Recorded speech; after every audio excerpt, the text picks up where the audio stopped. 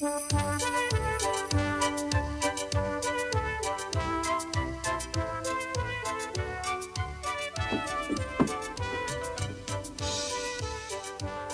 Left, where have you been? Naughty. Hey, that's right. I ought to naughty you. Keeping me from my rounds. I'm late as it is.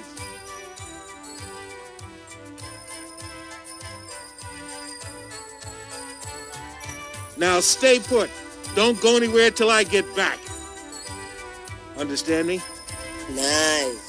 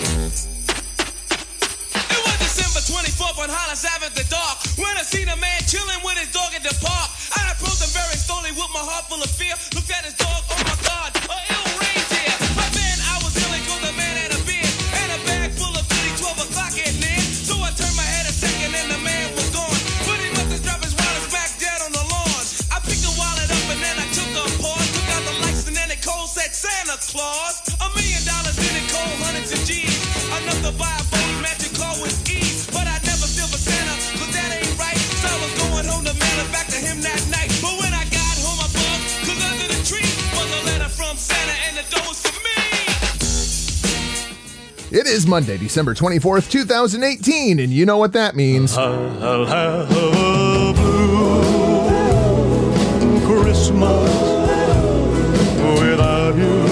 That's right. Merry Christmas, you filthy animals. You are tuned into Season 2, Episode 50 of the Hitting the Marks Pro Wrestling Podcast, powered by the Roar Network at thegorillaposition.com. Presented by Hameen Media.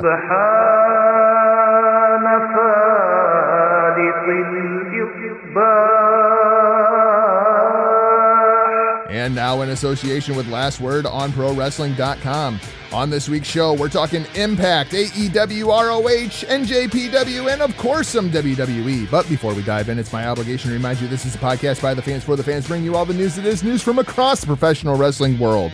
You can find the show on Twitter at HTMPWPod, Facebook Hitting the Marks, Twitch.tv/Hitting the Marks, and email us at hittingthemarks@gmail.com. My name is Jargo. I'll be your host for the day, but give it up for my tag team partner, back from the dead, RBV. Rick, welcome back to both of your shows as we are simulcasting for the Monday Locker Room. It's me. It's that Order of the Feed of the Feed. Rick Vickery coming down again, I guess. What another whirlwind weekend in the world of professional wrestling. Man, we've got a crazy show. We're going to try to hit on a little bit of everything today. But Rick, we got to start off with your weekend because, of course, Hitting the Marks is running a little bit late this weekend. Not only is Rick, basically half dead with this wicked cold that he's had going on, but you also had two big shows this weekend there in Ohio. Yeah, I had an absolute, an honor, a pleasure to take in some tremendous action from Battle on the Border Pro Wrestling. Just loaded top to bottom with international stars to right here in Ohio, some of our fine local talent. I mean, we're talking stars like the Bullet Club's Chase Owens. We're talking about Brian Pillman Jr. You got Hooks, the man out there, man. Watching Hooks promos is a lot of fun. I enjoy him a lot. Yeah, great talent. He actually he got involved through HWA back in the day as a fan, just going to the shows. Then, just kind of slowly earning respect and trust, started working ring crews and started ring announcing. And all these years later, he's becoming one of the I guess, the heart and soul of a very fine promotion here in Southern Ohio. He goes out there each and every time, gives it his all, beloved by the fans, just a great passion for pro wrestling. But as you were mentioning there, Chase Owens, Brian Pillman, Rory McAllister, Adam Rose, who pulled double duty. Adam Rose one night, Leo Kruger the next. Angelina Love. So many top names were in. But we had a little bit of a situation surrounding the world title, which you were asking me before we went on the air here. Quite confusing. Going into Friday night, Battle on the Border did not have a champion. Didn't even have a champion or a championship because one, Johnny Knockout walked out on the promotion and in doing so has yet to return the actual heavyweight championship. So they had to play a little makeshift. We crowned a new champion on Friday, and Chase Owens. He was going to turn around on Saturday in a mega main event and defend against Brian Pillman Jr. That match gets disrupted as the marquee players, one of the top heel factions in Battle on the Border, they inserted themselves into the match, causing a DQ, a no contest, something like that. But then their leader, Brandon Xavier, comes in and uses his golden ticket, essentially the Battle on the Border's version of Money in the Bank, and he steals the championship. So we have a new champion there. Absolute insanity going on at Battle of the Border there in Ohio. If you're not following them, you should check them out. Just search Battle on the Border on Facebook. Huckleberry, we've got a lot of other news that I want to get to today as well. Man, Brian Pillman Jr. and Chase Owens. I bet you that was a hell of a match. Tremendous match. Tremendous outing. Both nights, especially from Pillman, he took on Adam Rose in night one in Addison, Ohio. That there was another great match. I'm seeing a lot of talk about breakout star of the year right now. And I would like to throw Brian Pillman Jr. into that hat. I've been watching a lot of MLW as of late. I was actually asking you before we recorded here if you had seen the other night's episode because I knew that you were busy all weekend. But Brian Pillman Jr. featured very, very heavily on this week's episode of MLW. He's coming along very, very well. I really like what they're doing with the Hart Foundation with him and Teddy Hart and Davey Boy Smith Jr. It's going to be really exciting to see just where he goes. But there's one thing about him that absolutely stands out to me, and he does it exactly the way that his dad did. And I've never seen anybody else do it like this. And it's the way that he hits the ropes. He hits the ropes so damn aggressively. Have you noticed that? I have, an absolute tremendous talent, sitting there getting to see him this weekend. Kind of sit back and just think, he hasn't been in the game all that long and how far he's already come. Yeah, he's going to be an exciting star to watch rise over the course of the next couple of years. Speaking of, let's start with the biggest star in the world of professional wrestling. Of course, I'm talking about Huckleberry. We got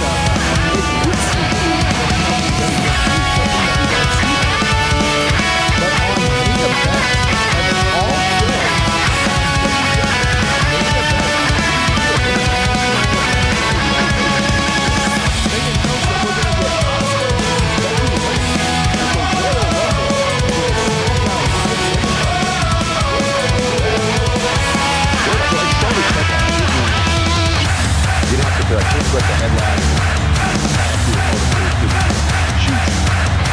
I was wondering if they intentionally did that. To kind of maybe rile some people up. Well, and then I was wondering, was she going to be able to pull double duty? Will they use her some kind of surprise?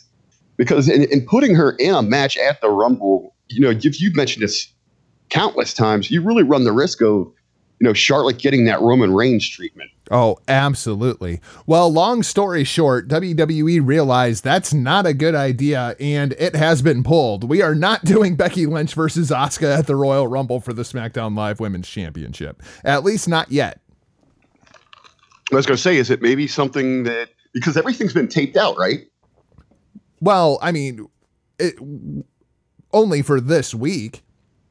Right. So maybe they wanted to announce it this week. Oh, I see what you're saying. Are we going to run the angle Tuesday, Christmas night? And they went ahead and they just kind of, a snafu on their part and ran it during the main event. Terrible, terrible idea. I wonder if maybe that was the plan like months ago, because isn't main event taped like 6 weeks out or something like that? I was still under the impression that they did those before the shows each time out. It's funny because the number one comment that I've seen about this story is, holy shit, main event still exists. Like you said, it's pretty hard to find it. You've got Hulu in the international market. Yeah, that's pretty much it. That's the only way that you can find Main Event. If you want Main Event, you got to watch Hulu. Speaking of weird ways to watch things, Rick, we have this Impact Wrestling story that is coming out here. Impact Wrestling moving to Pursuit HD. It turns out this is basically a hunting channel. I was going to say, did you have any numbers on how many households? Oh, yes. Yes, I do. You know me all too well, Huckleberry. Well, this is a big step backwards for Impact Wrestling. If you could go backwards from Pop TV. Pop TV reaches approximately 70 million homes nationwide. Pursuit HD reaches approximately 40 million homes nationwide. Wow, what a significant cut in your potential viewership. Do we get details? Again, are so busy, with the indie shows, things like that. I wasn't able to really dive into this story. Well, no matter how you slice this story, this is not a good story. Well, what's the financial? And does this allow opportunity for them to expand elsewhere? Yes. Through some different platforms. Yes, it does. This is basically, they're in a holding pattern. This is kind of like what Destination America was, where they can still shop and see where they want to eventually end up. This network, Pursuit HD, is owned in part by Anthem. They're not going to make anything off of this. This is just a holding pattern. This is, at least right now, just to secure that they still have a platform. Yep. Through traditional cable. Yep. But I don't know where they're going to come up with any sort of revenue in the meantime, because God knows what this is going to do to their viewership. And there's also my understanding is this is not going to be released on any digital platforms. Like, it's not going to be on Fight TV or anything like that. This is an exclusive. Well, that's deal. why I was curious. I was curious if it would allow them to go somewhere else, to try to, get up a deal through a streaming service. They're still trying to secure other distribution rights is basically what it comes down to. But I just don't see who's going to give them distribution rights at this point. Yeah, and you got to think, with the market the way that it is right now, it's just going to get more difficult as time goes by. They're really going to have to be quick to make a move, which really surprised me. When they went out to that third party to kind of help in the negotiation process, that they did so. It seemed so late in the game. It was like their contract was getting ready to expire, and then they started with this third party group to help in these negotiations only like a month out. I mean, to me, you look at someone, the big boys in WWE, they're getting their deals done, well over a year in advance. Yeah, I mean, they just signed a 5-year deal. Yeah, and that they signed that. I mean, how long have we known about that? Oh, we've known about it for at least 2 years. Right. I mean, by the time it finally takes effect, it'll be 2 years. Right. So where it seems, where Impact is behind the ball there is they're trying to get things done in 30 to 60 days, where you look at other promotions of WWE and they've got 2 years under their belt. And now they find themselves kind of in the same situation that Ring of Honor is, where they're on their owner's network. So you're not pulling any sort of syndication fee. I think this is a big step backwards for Impact. This is a big risk, and I just don't see how it pays off. What's some of the bigger Anthem networks that they're involved with? I'm not sure. I would have to look that up. Maybe we'll get that information for you next week on the Hitting the Marks Pro Wrestling. Well, I was just going to podcast. say, how much faith do they have if they're putting you on Pursuit? Right. Yeah. That's kind of like ending up on the Tennis Channel for a Sinclair. Right. And I don't know the full extent to, their investment in television and all that. I know they've got their hands in, multiple industries. So, maybe that is a better option for them. And then we have this story, Rick, and this just boggles my mind. Of course, we have Impact Homecoming coming up here, January 6th, I want to say that it is. Yes. And I was looking, and Homecoming, the price point for this thing, Rick, is $40 on Fight TV. $40 freaking dollars. For $20, I'm going to get Wrestle Kingdom, New Year's Dash, Takeover Blackpool, Takeover Phoenix, and the Royal Rumble. And they want me to pay $40 for Homecoming? Yeah, they're pricing themselves out of the market there. That doesn't make any sense to me. Just baffling. I mean, is there even room for a $40 pay-per-view in the modern day era? In this era of streaming and streaming services? I mean, you have New Japan World, you have Honor Club, you have WWE Network, you have, for $6.99, I can get Stardom. I mean, what in the hell? What makes them think I'm going to pay $40 for a pay-per-view? Well, you've got to even look at it. How many times do they go to the well for these pay-per-views a year? What are we getting, 3 or 4? Yeah, something like that. Basically, your big ones. You Bound for Glory. That one was $40. Yeah, I will say, we've got this Homecoming, Slammiversary, Bound for Glory, and I think there was another one in there when they replaced. Lockdown. Yes, they replaced Lockdown with something. I think that was one of those big ticket Redemption, items. Wasn't it? That's it, Redemption. But for professional wrestling, the traditional pay-per-view outlet, it's just non-existent anymore. And you're pricing yourself right out of the market, trying to go to that well. I mean, you're cutting your footprint, you're losing viewers left and right, and then you come at them with a $40 pay-per-view. And like I said, there's 6 shows coming up in January that I can watch for $20. Yeah, I mean, and there's so many big events, so much hot wrestling going on right now that you really have to. It's hard to make sense of spending $40. What do they get on a UFC pay-per-view now? Is it still in that price range? Oh, I think it's higher than that for a big fight anyway. Like $60. Did you see they're moving that John Jones fight? I did see that. The hell is that all about? UFC is just becoming a mess. Let's talk a little bit about AEW. Of course, that stands for All Elite Wrestling. For those of our listeners who aren't following the Elite, what is wrong with you? But Rick, it seems as though there is some tension and it is on the rise. I am hearing some backstage reports that, while the Young Bucks and Cody and Hangman and everybody's pretending like this thing was amicable, this split, there is some real hard feelings going on with Ring of Honor right now. Well, when you get down to a situation like this, look what Ring of Honor is losing star-wise.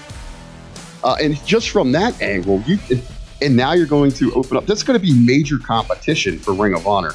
And we've talked about this multiple times. What is their role going forward in the landscape of this upper echelon of independent? I guess still want to call them the indies, but that second tier for professional wrestling. You've got the potential of the Elite with their own promotion. You've got MLW so hot on the rise. You got New Japan, with their westward expansion. And if we're sitting here looking at all these other promotions growing, and Ring of Honor has just become rather stagnant. It's fascinating to me because I know Ring of Honor had a lot to do with All In and helping the Elite figure out how in the hell to do this, as far as like securing the arena, the staging, etc., stuff like that, real technical stuff that of course none of us really know how to do. How do you secure the Sears Center? It's not like you just call them up and be like, hey, I got this open date, Yeah. So Ring of Honor was involved very, very heavily, at least at that level, with All In. Do you suppose they're feeling like, hey, we helped you out with this in good faith, and now you're basically going to turn around and try to put us out of business? Well, we knew from the get-go with our ties in the Ring of Honor. It was a big move by Ring of Honor to not really want any credit for their participation, because All In was painted heavily as this is being run by the boys. This is all on them. Where we knew that wasn't the case. It's just you're gonna need help. It's natural, and Ring of Honor was there. You got to think maybe somewhere in the back of their mind there might be a little bitterness there, but I think more so it's just, hey, it's a competitive nature of business. Professional wrestling or not, you got competition coming at you left and right, hey, you got to kind of, buckle down and play dirty a little bit at times. Of course, we're going to have a lot more information on what's going on with the AEW over the course of the next couple of weeks, especially once we get out of New Year's Dash and we have some kind of idea what in the hell is going on there. But Rick, something occurred to me. We keep hearing about all these Ring of Honor contracts. We're not necessarily hearing anything about like the Young Bucks contract with New Japan. Well, aren't those set to expire in January? Well, yeah, but I mean, we're not hearing talk Or are you talking about like it. we don't even hear about negotiation? Yeah, we're not hearing anything about it. And so now I'm starting to wonder, we have questioned for a very, very long time, what is Ring of Honor supplying to New Japan as part of this relationship? And a big part of that answer has been the Elite. What if AEW and New Japan start working together and they just cut ROH out of this because the Elite is really what New Japan is using? Well, and I think this kind of goes back to Michael Melkor of the Gorilla Position. Him and Ryan were discussing this, and everyone kind of just assumes that All Elite Wrestling would be the stereotypical promotion. What if they're just more of like a booking agency for other promotions? Hey, we'll come in. Obviously, we're going to keep our relationship with New Japan. That's well established. They'll continue working there, but then they could, sign a deal with an Impact where, you got us for a 6-month deal. We'll send you, so and so. Well, I mean, to come and work some programs. I'm thinking like, what if AEW only runs like 3 shows a year, 4 shows a year? I mean, they're going to work other matches too. They could work New Japan and do All In, right? Yeah, that's what I'm saying. And then, they could send, Hangman could do a stint down for 6 months for MLW under the All Elite banner. See, and this is where that really starts to get interesting because now there is a report coming out that the Elite turned down 7-digit contract offers from WWE. Now, this does not include Hangman. Here, we're talking about the Bucks and Cody specifically. But 7 digits, man. I mean, that's hard to say no to. And then, okay, yeah, I get that you're going to run your own shows. Yeah, you make a good chunk there. But what would it cost a company like MLW to bring Hangman in for 6 months? Does MLW have the budget for that? Well, there could be some other circumstances that would have, forced their hand to turn down such an offer from WWE. What was the length? What was the schedule? It might not be that they're so greedy they want more. It's just, what was the flexibility and creative? Things that they are really, holding close to them that they want to keep control of. And then I also saw a very, very interesting post from Mr. Ryan Barton. And that all could be full of shit. I saw a very interesting post from Ryan Barkin last night. If you don't know that name, he's the owner of Pro Wrestling Tees. And he said that there is no plan for any new shirts to hit Hot Topic. I thought that was absolutely interesting. Is that through the Bucks company? I think that's through Killing the Business. Okay. So then, that was leased out with the Bullet Club stuff, right? Right. Through partnership with New Japan. Yeah. So if that's going to be going away, then that makes sense. What the hell does that mean for Pro Wrestling Tees? It's pretty much the Young Bucks and, that group where we're keeping them afloat, weren't they? Yeah. Well, and that Hot Topic deal was pretty sweet, was my understanding. Too sweet, some would say. See what I did there? The Young Bucks also confirming they will not be at Madison Square Garden. I don't think that necessarily surprised me and you, but it sure seemed to catch a lot of people off guard. Is this any big surprise? Again, if going back to if you're Ring of Honor, if you're bitter a little bit, at this point, I would kind of be like, hey guys, can you just stay quiet about this? until we get closer to it. I mean, we've already got a sellout there. So, I mean, the tickets are sold. That money is accounted for. But now Cody has confirmed he's not going to be there. The Bucks have confirmed that they're not going to be there. So, I mean, really, the only one that is still in question is Kenny. Because, of course, Kenny was never under ROH contract. That's exclusively a New Japan thing. And we'll talk about Kenny here in a little bit. Well, I need to have to think, too. I mean, there's a chance. I would think that you would tend to think the other way, but there is that chance that he's still walking around with their championship. I think Kenny's getting thrown out of the elite on New Year's Dash. That's what I think is going to happen. Some other happy news. Bandito chooses ROH over AEW. According to the Wrestling Observer, our good friend Dave Meltzer, recent Ring of Honor signee Bandito was considering between ROH and still rumored All Elite Wrestling. AEW had apparently shown interest in Bandito, of course they have because he's phenomenal, but was unable to put anything on paper as they are not yet a real company. AEW's lack of television distribution was also cited as a reason for Bandito picking the Sinclair-owned Ring of Honor.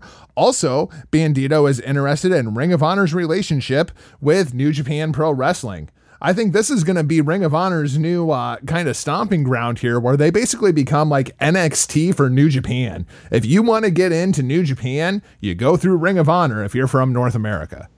Well, at this point, all great selling points that Ring of Honor is going to have to hammer home when negotiating with any new potential talents, is, hey, we're actually a company. Oh, we yeah. have Absolutely. Our parent company has very deep pockets. We have television. You're going to be recognized by this North American, the Western audience. But the big thing, and they're going to have to maintain that, as you said, is that relationship. That could be a game changer for All Elite. Once and if they get up and running, if they can secure that working relationship with New Japan. And that goes for anyone, because you got to think somewhere in there with Callis that Impact Wrestling would love to have a slice of that. Oh, absolutely. I all I'm going to say is I want Bandito and Best of the Super Juniors. Please, God Almighty, make that happen. I want Bandito and the Best of the Super Juniors. Some other ROH contract news, also according to the Observer, Christopher Daniels' future with ROH still very much up in the air. Daniels is scheduled to wrestle for Ring of Honor in January, despite his deal wrapping up at the end of 2018. The Observer is reporting Daniels currently has an open-ended program with the company, but is also scheduled for independent dates in 2019, which was prohibited under his last contract. There has also been interest in Daniels from the rumored All Elite Wrestling. I think there's interest in all of SCU, really, is what it comes down to. But, Rick, this is kind of what we were talking about with the whole Shane Taylor thing, with him tearing up the contract. Yeah. How much longer does Kaz... Okay. Is Kaz on a handshake right now, or did he? I think Kaz is on a handshake. Scorpio's the one that's still under contract, and I think his contract runs out right around the same time as Marty's, because they both signed an extension at the same time. Okay, that's what I thought. But yeah, and you said, I mean, essentially those guys they're just an extension of the Elite. Yeah, absolutely. I mean, they've become one of the best parts of being the Elite, as far as I'm concerned. Carly freaking loves SCU.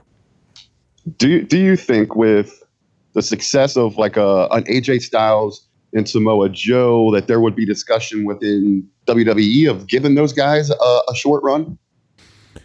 As bad as the tag team division is, if you really want to give the fans what they want and all that, if that's not just lip service, which I think it is, but we'll talk a bit more about Raw and SmackDown as we get a little bit later in the show too, and what they're doing this week and going forward. The other story that's coming out, Rick, and this is a very unfortunate story. That Jonathan Gresham and Zack Sabre Jr. match that we saw at Final Battle. You remember the closing sequence of that match? I do. Where Gresham goes for the pin and it gets blocked and Sabre reverses it, and basically the same pin. Evidently, Jonathan Gresham was not very happy about that because the finish was changed, and Jonathan Gresham stormed out. after Final Battle. Wow. Okay. So supposedly what the deal is, you remember that spot with Hangman in the main event that we were like, what the hell was that all about?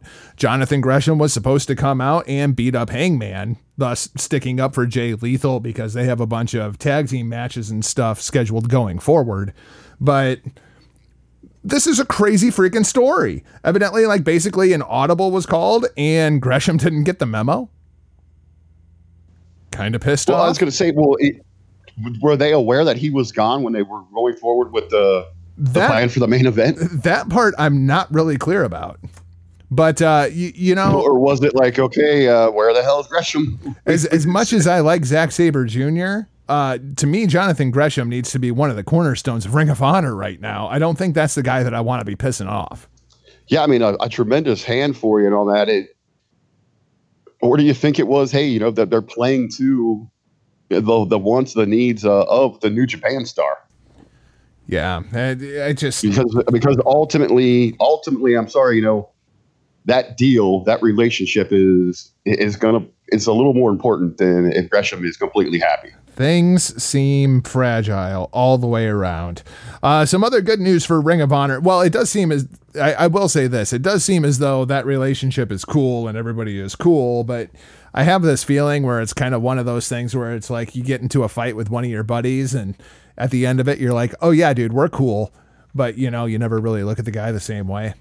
Well, it's one of those, you know, keep your friends close, keep your enemies closer. Yeah. ROH Honor Reign Supreme Sunday, January 13th, because, you know, we need another big event in January. Coming to us from Concord, North Carolina, Jay Lethal versus Dalton Castle for the ROH World title. Finally, that match is going to happen. Kelly Klein versus Jenny Rose, Women of Honor title on the line in a street fight. Looking forward to that one. And then this one, Rick, just, I don't understand. We have the Kingdom.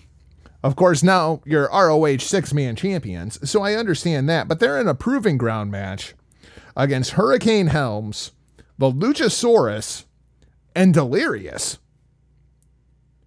What do those guys have in common other than they all wear masks? I was going to say, you know, I think it'll look like a good little trio. And it sounds like it's going to be one hell of a fun match. You know what I think they need to do? I think the Kingdom need to just throw down those titles and say, this 6-man division is stupid. We're not doing this anymore. And those guys like their gold, though. Yeah, they do like the gold. Mark Haskins has signed with Ring of Honor. Of course, we saw him win the tournament over in the UK earlier this year. I think that's a good signing for ROH. He was a pretty hot commodity over there in the UK. And now it is being rumored that his tag team partner, Jimmy Havoc, may be soon to follow. If they can pull both of those guys, Rick, I think those are both big gets for Ring of Honor. You know, again, hey, this is the time where they need to be on the move, you know, locking up as much talent as they possibly can. I think that would be a big get. Lucha Underground Season 5 has been officially announced. Huckleberry, I know that's got to excite you greatly. You know, I have never been able to get into Lucha Underground. I kind of fell out a little bit during season 4. I'm watching it again now because I have the entire season in my iTunes. But something just didn't feel right when they went to that new temple. But it seems as though they're going to go forward with season 5. It's going to be interesting to see how everything plays out. My biggest problem with season 4 was it was like they spent the first third of the season writing people off. Well, I tell you what, if and when eventually, because did they find out a way to cut their production value? Because it was ungodly at one point, wasn't it? I mean, what it was costing to produce a season for them? Oh yeah, because it's ridiculous for being on a network like El Rey. I can't believe that they have that kind of a budget for that show. Well, and I know there was a great deal of concern, I think, going into season 3, where they had to make a lot of cuts, but their contracts are pretty unique too, you know, to kind of limit where and what characters we get or what personas and where they can work. You got to think, you know, the longer they go, I mean, that's a major game changer. Word on the Lucha Street is that's kind of what's holding up Shane Strickland at NXT. why he's still working some indie dates and doing a couple more MLW dates. Also, speaking of MLW, Conan versus Low Ki next week. Looking forward to that. Well, I think because I was over in the MLW fan page, and everybody was like shitting all over that match. Like, how could they do this, Conan? Like, do you honestly think they don't have a plan? Oh, of course they do. Of course they do. And that has been a hot program over there. Oh man, Court and company, it's just knocking things out of the park. I really enjoy me some MLW. You know what else I enjoy though? New Japan. Oh yes. Wrestle Kingdom is coming, Rick. You know what? I'm so excited about Wrestle Kingdom. I bought in, man. I bought in. You're like, that's kind of like Christmas for you, Jargo. So you know what we're doing this year, Huckleberry? We've moved Christmas. We're actually doing Christmas over Wrestle Kingdom and New Year's Dash this year. That's when the family Christmas is going down. There we go. Hey, you guys you're a wrestling family and you love your New Japan. Oh, that's going to be fantastic. Took the day off. Let's start off. New Japan sells out the LA Globe Theater. That's the same place where PWG runs, as well as Charlotte's Grady Cole Center. 90 minutes. Hot dog. That sounds great on paper. And then you read a little bit further and you find out that this was only about 3,000 tickets that went on sale. Hold on, where was this thing at? You broke on me. They're going to be running at the Globe Theater in Los Angeles, which is now where PWG is running since they've been ran out of Rosita, and Charlotte, North Carolina at the Grady Cole Center. In between the two, or they only had put like 3,000 tickets on sale, but between these two venues at capacity, I think they can only draw about 6,000 people between the two shows. Like, they took a huge step back here as far as the U.S. expansion goes. Is that a hint that Kenny's not going to be on these shows? Well, I was going to say, what are the familiar names? What are the selling points? Going forward, are we going to have, Kenny or other members of the elite present there? Or is this, to kind of pull back and see, what, do we really need to rely on them so much? Can we rely on, our stars? I guess he is their star, but you know what I'm saying. Yeah. It's going to be interesting to see just exactly what happens with AEW and if New Japan pulls back a bit on this U.S. expansion or if they plug full forward. Friday on the Hitting the Marks Pro Wrestling Podcast, Huckleberry, we are going to have our full Wrestle Kingdom preview. Looking forward to that. That was one of our most downloaded episodes this year. How about that? Might have to see Very if nice. 8-Track is around. Get 8-Track to come on and do the Hitting the Marks Pro Wrestling Podcast for the Wrestle Kingdom preview. But Rick, we've got the shit talking has commenced full bore now as Kenny Omega is taking his shots. And, everything is telling me Kenny Omega is leaving New Japan Pro Wrestling. And then I read these quotes. And this is Kenny's thoughts on Tanahashi. This was told to NJPW1972.com. I'm not doing this snooze fest bullshit and calling it old school style. Calling it New Japan strong style. What an excuse. Oh my God. The new Tanahashi, it's the same old Tanahashi. The only difference that I see is that he's trying to be trickier. Everyone is evolving. I've become an inspiration to everyone, and the people are trying to follow my lead. Tana just can't accept that. He wants to be the leader. He wants to do it his own way. The truth is, it's not his own way. He's fighting like a fucking coward. He's wrestling with tricks, stealing other people's moves, so many roll-ups. I've seen him cheat and use low blows. You're criticizing me for being a heel? What are your fucking rules, Tana? You can do whatever you want because you're the ace? What a bitch. Throwing it down. Does that sound like a guy who's getting ready to leave New Japan and drop this title to you? Wow. I think he's gonna bring it here. But as we're looking going forward, because I'm really buying into, kind of what you laid out that Kenny's about to lose everything.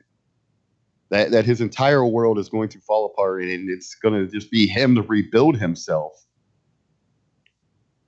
you'd got to think he'd have to stay there, right? I mean, where do you go to kind of continue that?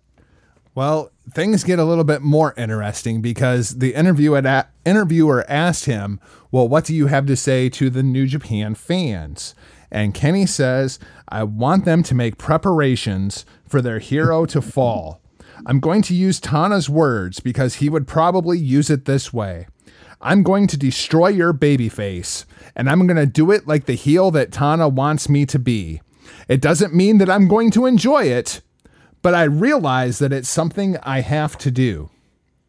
Are we going to get like the cleaner? That's what I've been that's what I've been assuming this entire time. I mean, going back to the G1 when we found out this is what we're going to get. I mean, Kenny hasn't been holding back at all. He's been hitting him with every shot verbally that he can. And now we have this ominous thing that's kind of hanging over this match with Ibushi saying, I want to tag with you on New Year's Dash. What is going down? I'm telling you, I'm getting this feeling that Kenny's getting thrown out of the Elite. The Bullet Club is going to come back to reclaim their leader. And then they're going to beat the shit out of Kenny Omega because the leader is Kota Ibushi. Well, I mean, what's your take now that they're pretty much acknowledging Jay White as the leader? That's the wrench in this whole damn thing. If fucking Tama would have just kept his mouth shut for about 2 goddamn weeks, this whole thing could have played out. But no! Ho, ho, ho ass Tama had to go and run his mouth and declare Jay White officially as the leader of the Bullet Club. What happened to there is no leader of the Bullet Club? What the fuck happened to that? I don't know. I mean, it's going to be interesting to see this son of a bitch play out. Who the fuck is you? God damn it, Tama. Jeez, he's been so good this year too. Just went and screwed the whole damn thing up. But yeah, man, I'm seeing a lot more aggression out of Kenny Omega, and it's this interesting kind of personality whenever you see the Golden Lovers together right now, because Ibushi is so babyface and Kenny is so not. Are you ready for these two to finally explode? Well, I mean, if you're looking to really put over if Kenny is potentially on his way out, I can't think of a better way to even more so build up the stars they're going to have going forward.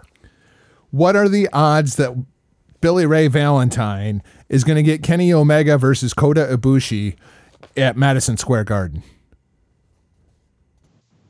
I mean, how sweet would that? I mean, if you're talking about a major match for that style of fan, for your indie smark. I mean, you put that match there with a loser leaves New Japan stipulation on it. Oh, get the fuck out of here. I'm going to have to go to fucking New York. God damn it. Let's go ahead. Let's throw things over to your Monday Night Raw preview. Well, Rick, these shows have already been canned. These shows were taped last week. So I guess let's go ahead. Let's start things off with last week because we haven't talked about this at all. So we have the McMahons, and the McMahons come out and they do their bullshit, right? And the solution to them is more McMahons, which makes absolutely no sense to me. But why would you declare that we're going to shake things up, we're going to change things around, then do exactly the same show, and then after that show, tape next week's show, which is more of the same bullshit? Why didn't they just keep their goddamn mouths shut until we got out of this holiday season and into the new year? Well, it was a major dick tease because we did see an increase in numbers last week. Still nothing overly exciting. And we got that spike because, Vince is going to he's going to shake it up. Hey, I was over the top, but I thought it was going to be something. And then we all quickly learned that it was BS, that it was bullshit. And those that were defending it, the only defense they had is, well, it's the holidays. You have to be patient and wait. But like you're saying, then why come out and say this? Build build towards a game-changing moment. Let us know that once we get into the new year, you're going to have something special for us. But essentially, all they did last week was it's great. You can go out there and scream, change. But in the same breath, they just repeat it, the same garbage that we've had. And I don't want to spoil anything, but I hope that no one's really looking forward to tonight's Monday Night Raw or tomorrow night's SmackDown. No, but boy, am I looking forward to WWE TV this week, man. I got to admit, I am beyond excited, and I'll tell you why here in just a couple of minutes. Here's what's going to go down on Monday Night Raw tonight. I'm going to go spoiler-free for those of you who don't want to know. Don't worry, your ear holes are safe. Elias versus Bobby Lashley in a Miracle on 34th Street street fight. Doesn't that sound enticing? Rick, I want to go back to this thing that we've been talking about. The real feud here is Elias and Lio Rush. This doesn't even concern Bobby Lashley or his glutes. Well, yeah, I was going to say, this seems to be about, because the ultimate payoff has to be, at some point, is Elias, getting his shine back from Lio Rush, who this 150-pound manager continues week after week to get the absolute best of him. So what do you do with Bobby Lashley at this point? Is Lashley, I mean, we're talking about year-end awards and everything. Is Lashley the biggest disappointment of 2018? Oh, yeah, you have to be right up there in the running. So many disappointments from WWE this year. But when you talk about just a swing and a miss, completely missing the mark here with potential, how many a direction that the fans wanted with him, a dream match with Brock Lesnar, and we've got an ass pose, essentially. That's what it's come down to. Speaking of potential, I read that both the Alexa Bliss as general manager of Raw and the Shane McMahon heel turn, or I should say best in the world Shane McMahon heel turn, both have been scrapped because we're going this new direction with Monday Night Raw. So now what the hell do we do with Alexa Bliss? Because she's not involved in anything. Is she just on the back burner now until the Rumble?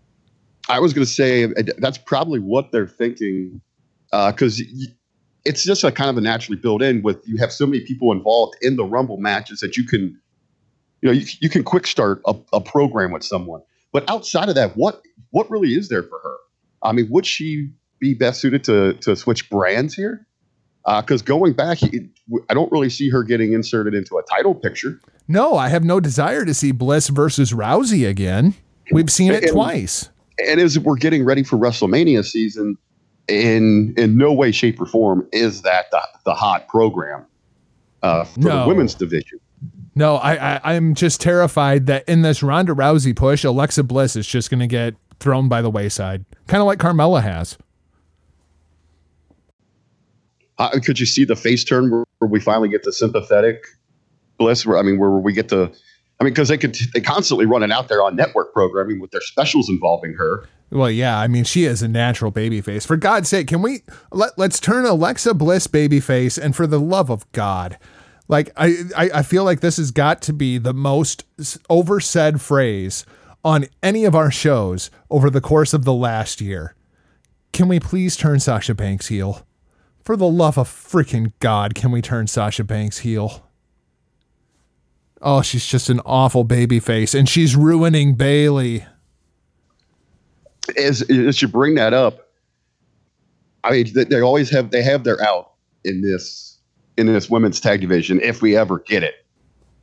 Yeah, that is an out to occupy a good chunk of that roster. Well, I mean, the reason I asked, tonight on Monday Night Raw, it's going to be Bayley, Sasha, and Ember Moon taking on Mickie James, Alicia Fox, and Dana Brooke. Really? We couldn't put Alexa Bliss in there? Well, I was going to say, just that match itself, that just screams going back to Diva days, where we're just randomly, pairing them off and run them out there for, these big and that's awful. That's awful because Bailey's better than that. Sasha's better than that. Ember's better than that. Mickey's better than that. And then you have the other two. Who'd you say it was? It's Bliss and Dana? No, it's Fox and Dana. Bliss, Fox and Dana. Okay. Yeah, so 2 of the 6 shouldn't even be on television. Right.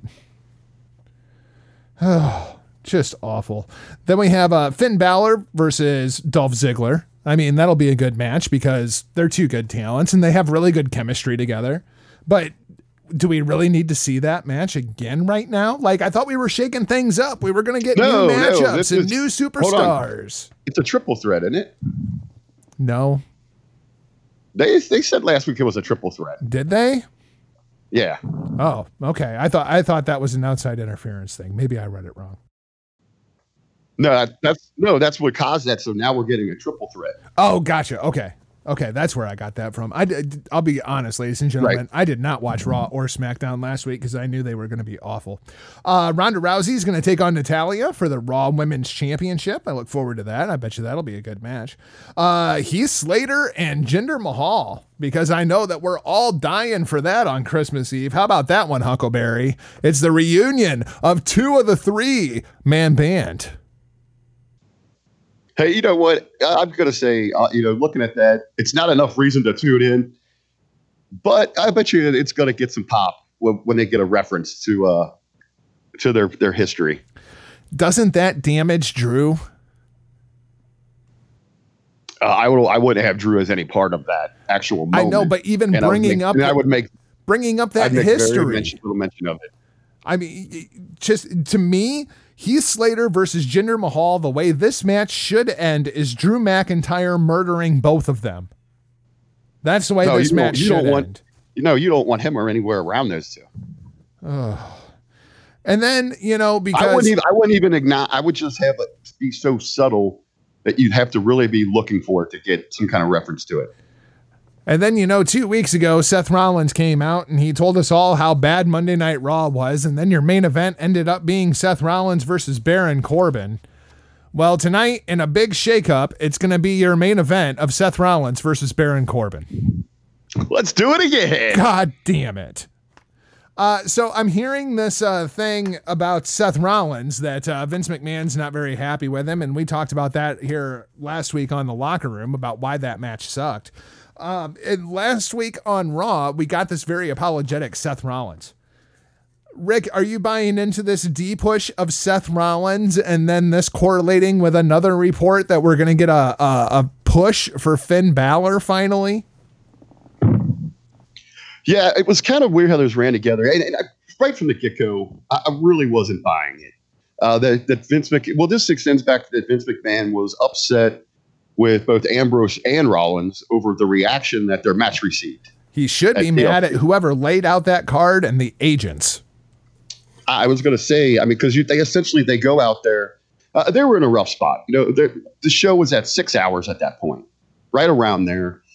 They were following up a great match between Daniel Bryan and AJ Styles, and then they essentially go out there and wrestle the same story within the match. Yep. And actually, they had a little less intensity where between Rollins and Ambrose, this thing is a blood feud. It should have been violent from the get-go. Instead, you get a collar and elbow tie-up. And to me, that falls as much on the agent as it does on the talent. Were tired, and they turned on it. So that falls on who's putting those things together. Like you said, how do we not know the flow throughout that card? What was the agent that kind of dropped the ball on that thing? I don't know. There's a lot. I just don't think you can actually blame the talent unless it was them who put the match together. But this show is going to fall flat and people are going to shit all over it because they're tuning in and expecting to see a shakeup and fresh new matchups. And they're just not here, man. Well, this is the same show we saw a couple of weeks ago. And as you're reading off, the preview, the complete match card, I'm looking over here at WWE.com. Last week, they promised us more hands-on McMahon, right? From the McMahons. Are they even on the show? No, they're not mentioned anywhere. I mean, now we don't know what we're going to get backstage as far as any kind of vignettes or backstage segments, anything like that. But I mean, this just does not sound good to me. And my other understanding is they only filmed 2 hours. So that means there's going to be an hour worth of bullshit in the show, video recap packages and Slammy awards and all kinds of crap. In a 3 hour period, what is that the average commercial time? Well, it's like basically 17 minutes on the hour. So I mean 45 minutes roughly. Okay. So you got 45 minutes, so you don't have to really add in that much if you've got 2 hours of content that was there. Yeah, I guess. It just seems really, really short because they filmed it with no commercials, of course. Yeah. Right. So you got to pull out that 45 immediately. All right. I'll give you that one, Shill Vickery Shill. And hopefully they realized we just had an audience sitting through the night before through 6 hours of it. Now you're going to give them a 3 hour Raw, a 2 hour and main event. So that's another 6 hours for an audience that's there live in attendance. And headlined by Seth Rollins versus Baron Corbin. Ouch. Jeez, Pete. Ouch. It'll be interesting to see how many people actually stuck around. Yeah, it will. Well, it is nice open for business. It will be nice because they were on the West Coast. So yeah, that's true. It wasn't that late. They were still out of there by 10 o'clock. Right. So, if they had been here on the East Coast, those poor SRBs would have been getting out of there until 12:30. Right. Yeah, that would have been awful. SmackDown Live, also taped. Had to throw that one in there. Nice little jab. New Day and the Good Brothers take on The Bar and Sanity in an 8-man tag match. Mustafa Ali versus Andrade Cien Almas. That one almost has me intrigued enough to tune in to watch, but I'm not sure anybody will care. Well, I was going to say it's not really a spoiler, but I guess there's something that went down in there that we could have an injury from that match. A pretty good scare. Oh, shit. Miz TV with Shane McMahon as the special guest. Jeff Hardy versus Samoa Joe. And Rusev Day on Christmas Day as he takes on Shinsuke Nakamura for the United States Championship. I think that spoiler's pretty well out there. I think everybody kind of knows that it's going to be Rusev Day on Tuesday.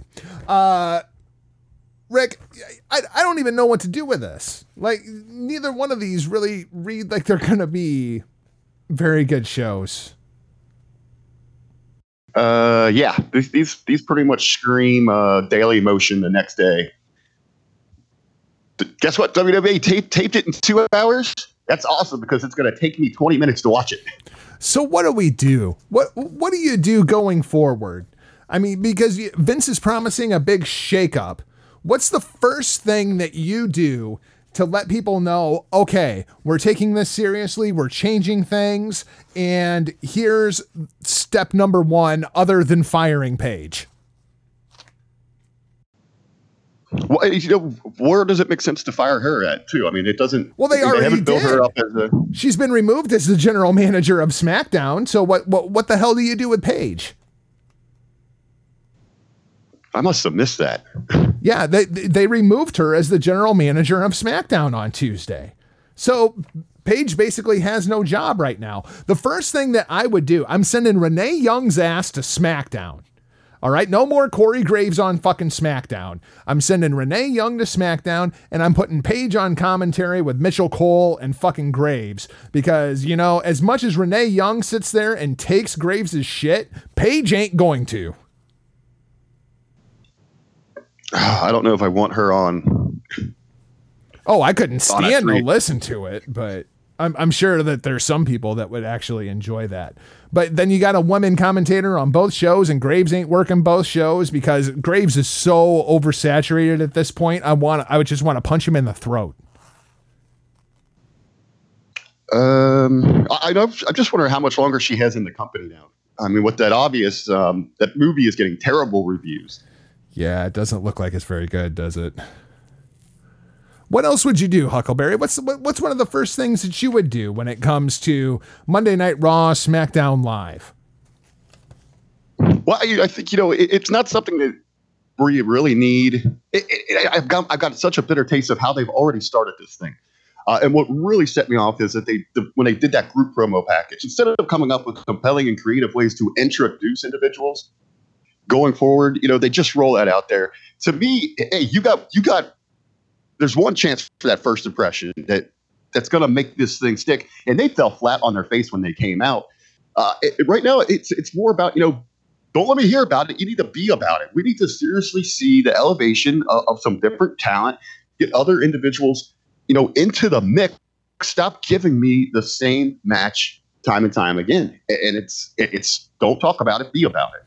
When it comes to the NXT call-ups, do you see a whole lot for any of them? I mean, EC3 just screams main event to me on Monday Night Raw. Well, you see, that's another thing, too. I can't remember where I was having the conversation. Someone's like, well, you had to do that promo package because a lot of people won't know who he is. That's the thing with EC3. Even if you don't know him, when you look at him, he screams WWE superstar. Yes. And you could run him out with very little introduction. People are they're going to be intrigued and want more to learn more about him. I'm just terrified that they're going to bring him in as a babyface. At first I would kind of, I'd let him go with that tweener role. And as people learn who he is a little bit, but we've seen how much that backfired for Bobby Roode when they just got about the entrance and, where he's at now. What do you think of Lacey Evans? And where would you put her? I think she is probably.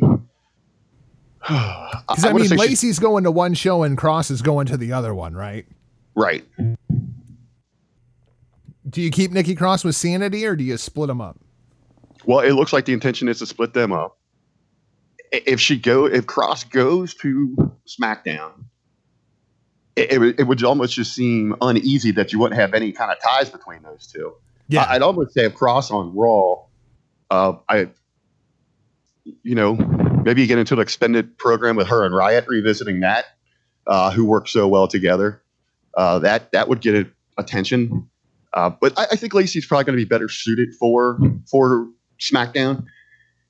And I think she's going to have an opportunity where that character could work in a sports entertainment setting.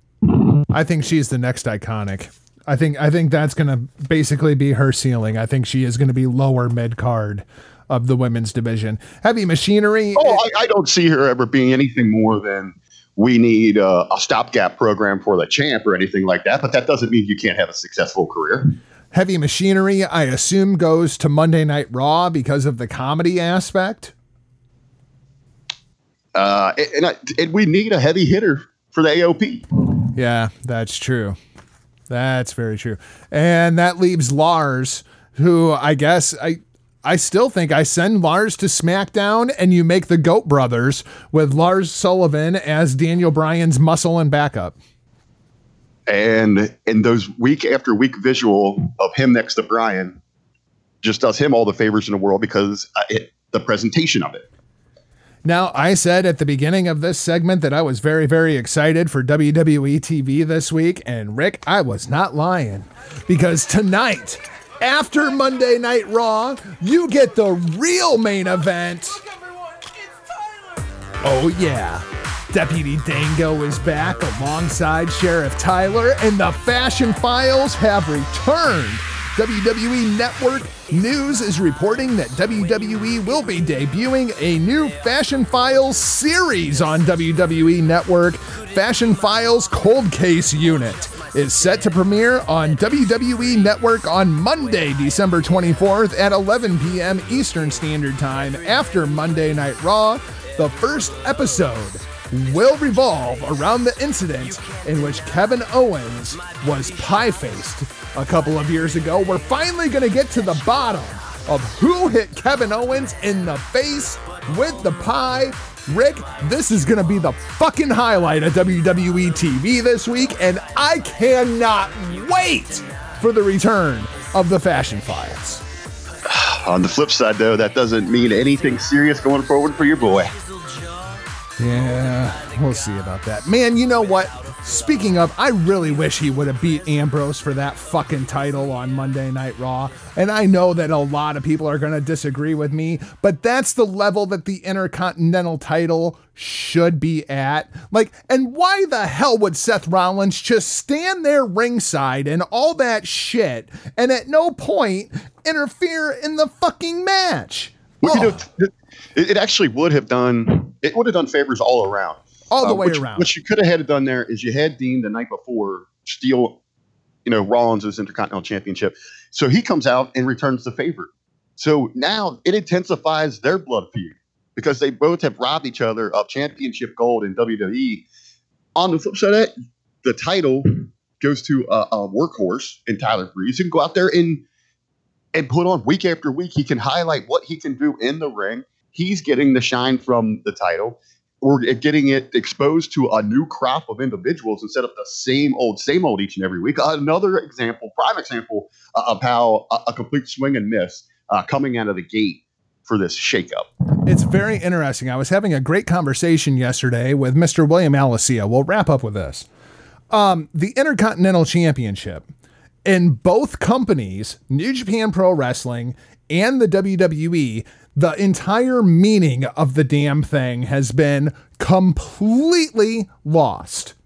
All right, you got Seth Rollins running around with the damn thing for the majority of the year. Other than that, you have The Miz running around with the damn thing. And you have Brock Lesnar with the Universal Championship just gone. So that raises the stock of the Intercontinental Championship to the main event level of Monday Night Raw.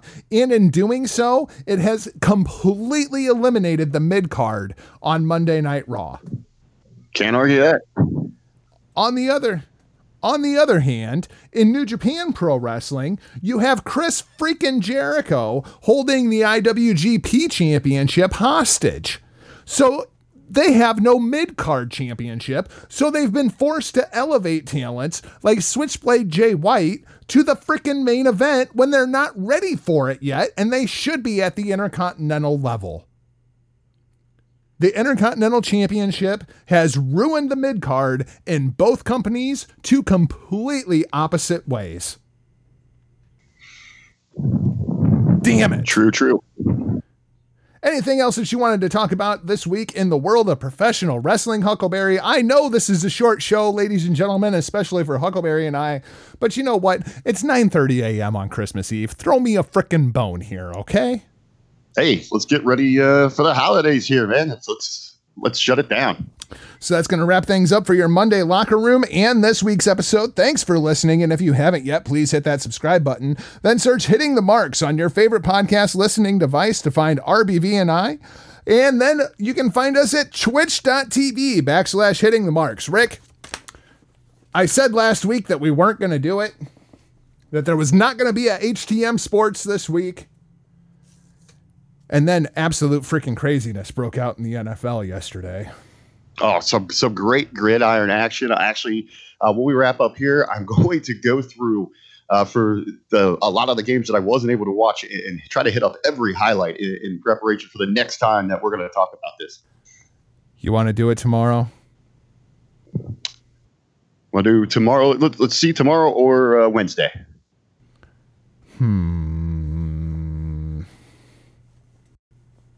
Let's do it. Well, shit, what is Wednesday? Is there anything going on Wednesday? I don't know. No, day after Christmas. All right, we'll do it Wednesday. Wednesday at 4:30 p.m. Eastern Standard Time, a very special edition of HTM Sports. Yes, we'll do it on Wednesday because then we can do the NBA Christmas Day games when the official kickoff to the NBA season. Oh boy, this is going to be a jam-packed episode. But after that weekend in the NFL, oh my God, everything is falling apart. Nobody wants to win the AFC, and I'm starting to think that the Philadelphia Eagles are the best team in the NFC. Things are just absolutely insane.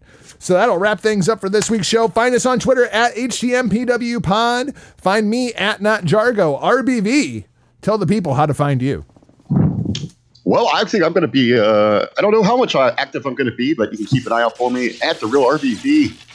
I think here for the next couple hours, I'm going to hang it up, put another blanket on, and go back to bed. Merry Christmas, everybody. We'll talk to you Friday with your Wrestle Kingdom preview. For now, we're off like a prom dress. See ya! I am Santa Claus. Ho, ho, ho, ho, ho, ho, ho.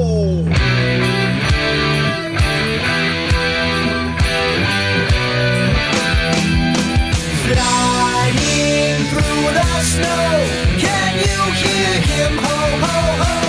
He's so full of cheer, only has to work one day a year.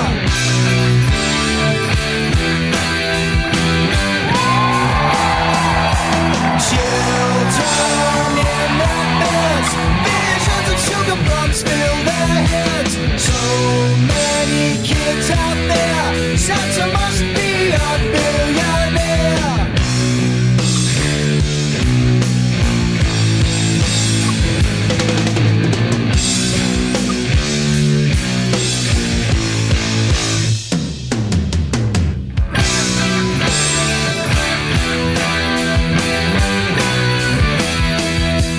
Red suit, boots are black, big Santa toys hanging off his back.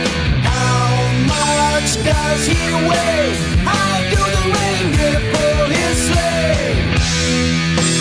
Nobody sees him as he travels the